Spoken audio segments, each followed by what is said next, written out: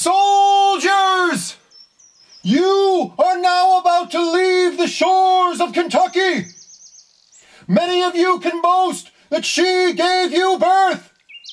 She is indeed dear to us all.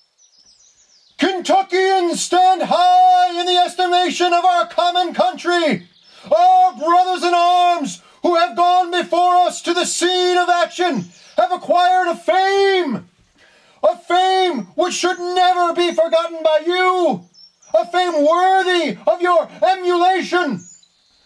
I feel conscious you would rather see your country no more than return to it under the impression that by any act of yours the high character of Kentucky had fallen. To support this reputation, purchased by valor and by blood, you must with fortitude meet the hardships and discharge the duties of soldiers. Discipline and subordination mark the real soldier and are indeed the soul of an army. In every situation, therefore, the most perfect subordination, the most rigid discharge of duty will be expected from all. Partiality or injustice shall be shown to none.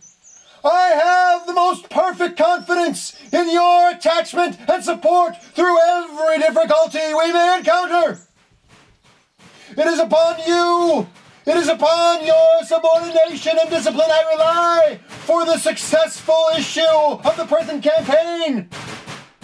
Without this confidence and support, we shall achieve nothing honorable or useful. The same destiny awaits us both.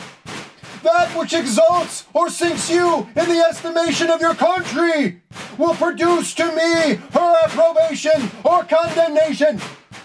Feeling this same common interest, the first wishes of my heart are that the present campaign should prove honorable to all and use to our country. Hello.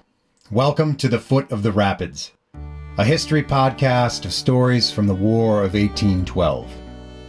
And those commanding words were the general orders for April 7, 1813, written under the hand of Brigadier General Green Clay of Kentucky.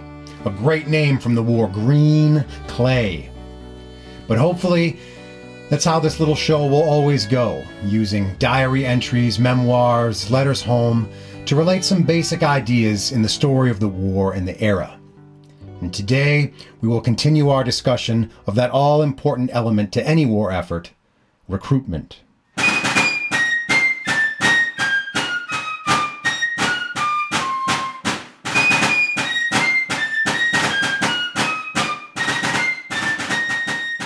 At the dawn of the second year of the war, 1813, another brutal and shocking American defeat caused a second spike in the call for enlistments, particularly in Kentucky.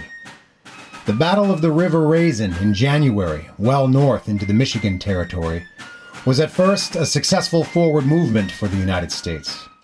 American General James Winchester moved north from the foot of the rapids and liberated a French community from British and Indian forces on January 18th. He was determined to hold this advanced position and refuel his small army corps there. But 4 days later, the Allied army returned and attacked in the winter darkness, just as the American drummer was beating the reveille. The unprotected regulars on the American right buckled and retreated into the river. And the Kentuckians on the left flank managed to hold, but were surrendered when General Winchester himself was captured south of town. British Colonel Henry Proctor, believing William Henry Harrison was not far away with reinforcements, withdrew into the forests to the north, taking only the wounded he could carry. The following day, January 23rd, some native warriors returned to the battle site and began exacting, some say, a repressed vengeance by brutalizing the American wounded in the ruins of Frenchtown. The defeat, the capture, the surrender, the rumors of forceful and inhumane treatment of fellow Kentuckians caused anguish and rage along the bluegrass home front. Then Governor Isaac Shelby said, This melancholy event has filled the state with mourning, and every feeling heart bleeds with anguish. In consequence of the intelligence contained in these dispatches, the legislature passed an act authorizing the organization of 3,000 militia for any term not exceeding 6 months, but for any service of the United States.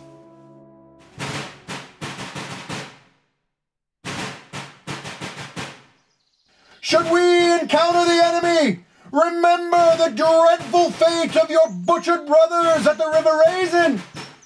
That British treachery produced their slaughter. The justice of our cause, with the aid of an approving providence, will be sure guarantee of our success. Green Clay, Brigadier General. Remember the Raisin became a battle hymn for Kentuckians for the remainder of the campaign. And Private Thomas Christian, whom we heard from at the extreme opening of the previous episode, would have been standing in the chilly spring ranks listening to these impassioned orders from his commanding officer. But not all citizens were as enthusiastic about military service. States were required to provide a certain quota of soldiers for the war effort when the call came. If they couldn't reach these numbers through spirited volunteerism, then they fell to a draft. In early 1813, the dreadful lots began being drawn. We move to Ohio and rely on the words of Alexander Bourne. As the 6-month term of the 3 brigades of militia then out would expire about the 1st of March, another brigade of Ohio militia was ordered out in February 1813. In this detachment, I was drafted as a common soldier on Sunday evening and ordered to march the next morning. I was the 17th man in the first class, and in the first draft for 3 men, I was drawn. This was occasioned by the running away and hiding in the woods of 13 or 14 men who stood before me on the roll. My friends all said I should not march as a private soldier. They could get me a commission in the regular army, and that I ought not to go as a private. I told them there was not time to obtain a commission. I was ordered to march immediately. That I did not intend to choose fighting as a profession, but I had been called out by the laws of my country to defend that country. That my father had fought for his country in the War of Independence, and that I would not shrink from my duty, but march to the place of rendezvous and trust to Providence for further direction. Then they said I should hire a substitute, which was often done, but I refused all substitution, although a man came to me and offered to serve my 6-month term for $90. As the Americans rushed to refill their ranks for another season of combat and stabilize the Western Front in northern Ohio, British, now General Proctor, of the Western Army or the Reich Division in Upper Canada, was keenly aware that his success at Frenchtown had been in great part due to the contribution of American Indian warriors attached to his army, largely led by Wyandot chief Roundhead. This inspired Governor General Prevost to proceed with a hatched plan of reinforcing Proctor with an Indian army instead of sending him his demanded redcoats from further downriver. And so begins what is, I think, my favorite episode in the War of 1812, the recruitment of the far western tribes of the North American frontier.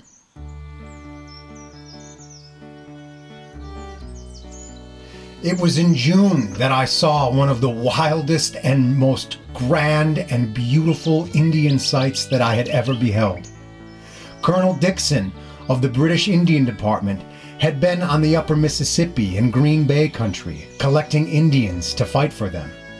About 12 or 1,500 warriors came down the river one very beautiful morning, all in birch canoes with the British flag flying, singing their war songs, and as they approached the headquarters of General Proctor at Sandwich, at a signal given, They commenced firing their guns and turned the bows of their canoes towards Sandwich or Canada shore, landing in beautiful order, one after the other.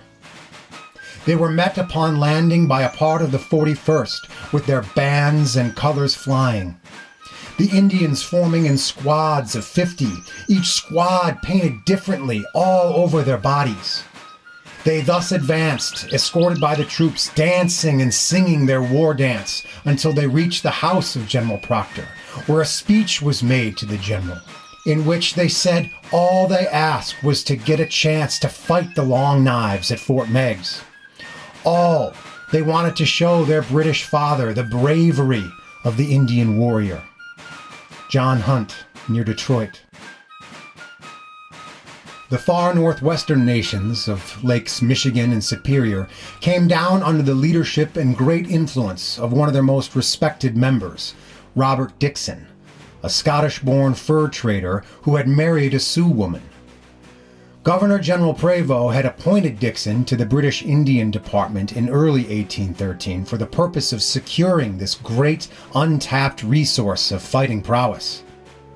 American Indian numbers would reach their zenith with an armed force of nearly 4,000 that high summer, outnumbering the British regulars of the Western Army nearly 6-1. And what an awesome spectacle it must have been for them. These new tribes included members of the Sioux, Menominee, Fox, Sauk, and Winnebago, joining the Ottawa, Ojibwa, Potawatomi, Kickapoo, Wyandot, and a few Shawnee already fighting in Michigan and beyond. These new warriors had yet to feel the encroachment of the Americans. Indeed, they had scarcely ever seen a white person. Of them, even General Proctor was moved to say a few very picturesque lines.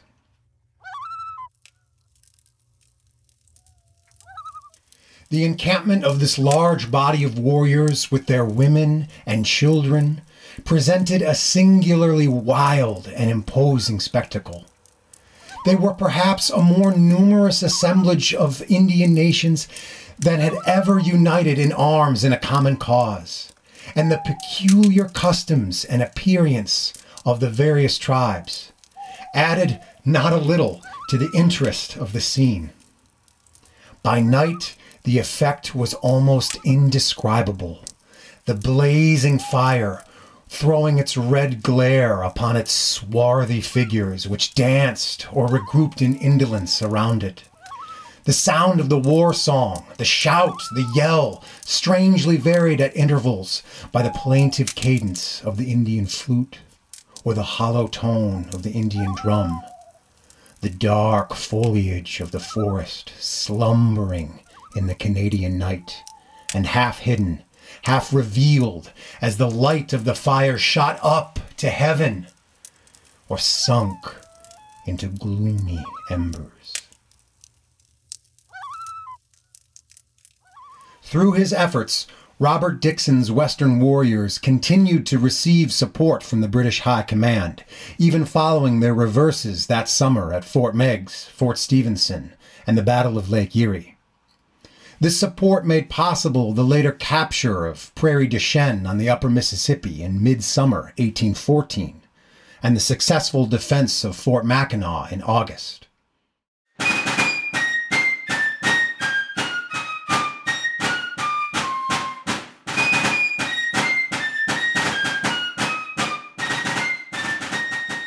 For the final year of the war, we will change theaters, from the north moving further east and south. But we find, despite the change of scenery, the needs and demands for fighting men remains unchanged. Despite the United States Congress increasing the authorized strength of the Army to 62,500 in the winter of 1813 to 1814, recruitment only brought its strength up to 40,000. Yet these new troops continually found their way northward to the Canadian border. This left the communities along the shore of the mid-Atlantic to scramble to their own defenses. Sea captains on the Chesapeake chafed against the desire to put to sea for want of sailors and men. Department heads argued and fought among themselves to secure crews. Plans were even drawn up to convert ships essentially into shore batteries, as there was only enough manpower to employ the guns and not the sails. And despite the overwhelming might of the Royal Navy, Rear Admiral Cockburn had difficulty in securing all the tasks he was charged with completing in the Chesapeake, without more men. He fell upon the plot to recruit among the enslaved people and refugees from war-endangered coastal communities.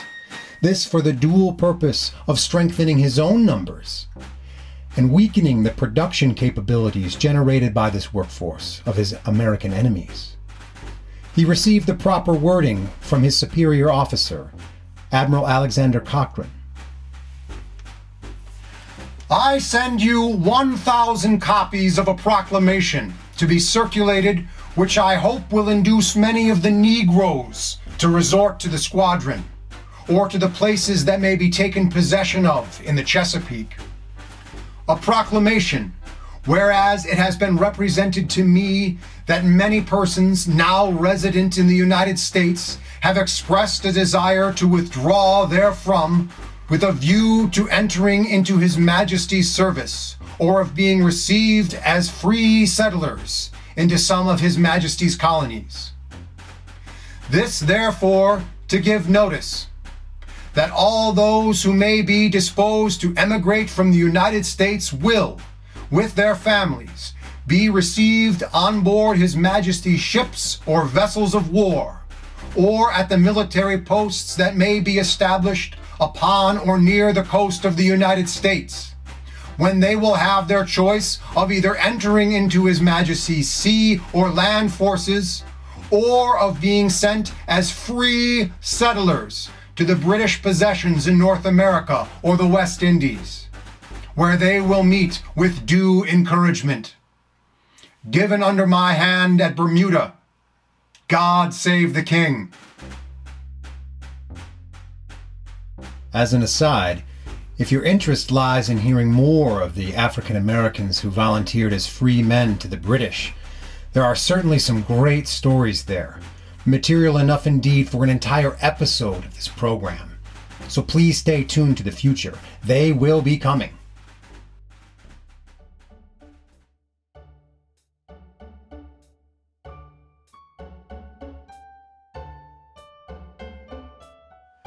When we believed our country was in danger of being invaded, we felt only the noble desire to increase the number of women who have distinguished themselves by noble deeds.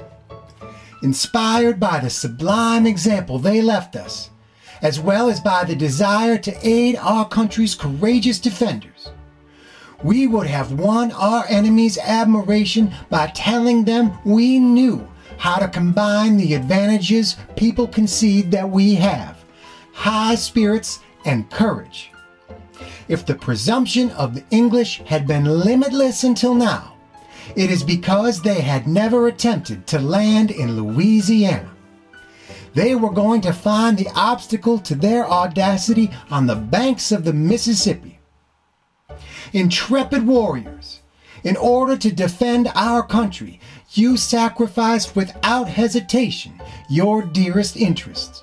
You left your wives and your children. You tore yourselves away from the mothers or sisters of whom you were the only support. You risked with rapture the lives which are so precious to them. How flattering it is for us to call you our countrymen. And you, invincible Tennesseans, who, suffering from hunger, fatigue, and the inclemency of the season, ran forth to the battlefield and swiftly spread dismay into the enemy's ranks like so many Achilles, accept the admiration that your heroism deserves. And you, illustrious and magnanimous Jackson, filled the adversary's soul with terror and the hearts of Louisiana women with gratitude. Your name will forever be pronounced by us with veneration, and fame will publicize your sublime conduct everywhere. Josephine Favreau. Yes, perhaps the most remarkable, or even dubious, assemblage of recruited soldiers, comes out of the Southwest. When Andrew Jackson arrived in the city of New Orleans in December 1814, he found the city completely undefended and the citizens rather nonchalant. The aggregation of backwoods militiamen Jackson was able to assemble for that defense was somewhat astounding by military standards and reminds us a little of peasant armies in medieval Europe. Derisively called the Dirty Shirts by the British, these late-war men mustered in from the state militias of Kentucky and Tennessee, what existed of the Mississippi militia, locally inspired men from the parishes of Louisiana, U.S. Army regulars and artillerymen, free men of color recruited by a Haitian refugee, Choctaw Indians, and yes, even known pirates from the Barataria Swamp. And let's not overlook the fact that the uniformed battalion of Orleans Volunteers showed up with no less than 25 musicians in the band. It was said by some that their military discipline consisted of the orders to forward march and to fire. It would be all they needed, apparently. But we will rely on only the words of the general himself to carry the remainder of the hour. First, an address to his fellow Tennesseans to join his ranks.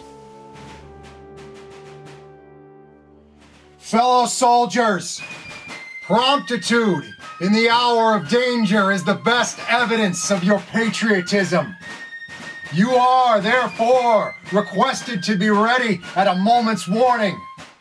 The clouds of war thicken around our country, and it requires all your energies to sustain the difficulties that surround us. You are required to pay great attention to discipline. With it, every glory awaits your arms. Without it, an army is no better than a mob. Every justice that has been extended to others will be extended to the volunteers by the government. This fully meets your wishes and expectations, and with which your general knows you are content. Should the government again summon us to the field, let us evince our attachment to it by the alacrity to obey the call. The country to the south is inviting. Let us consolidate it as part of our union.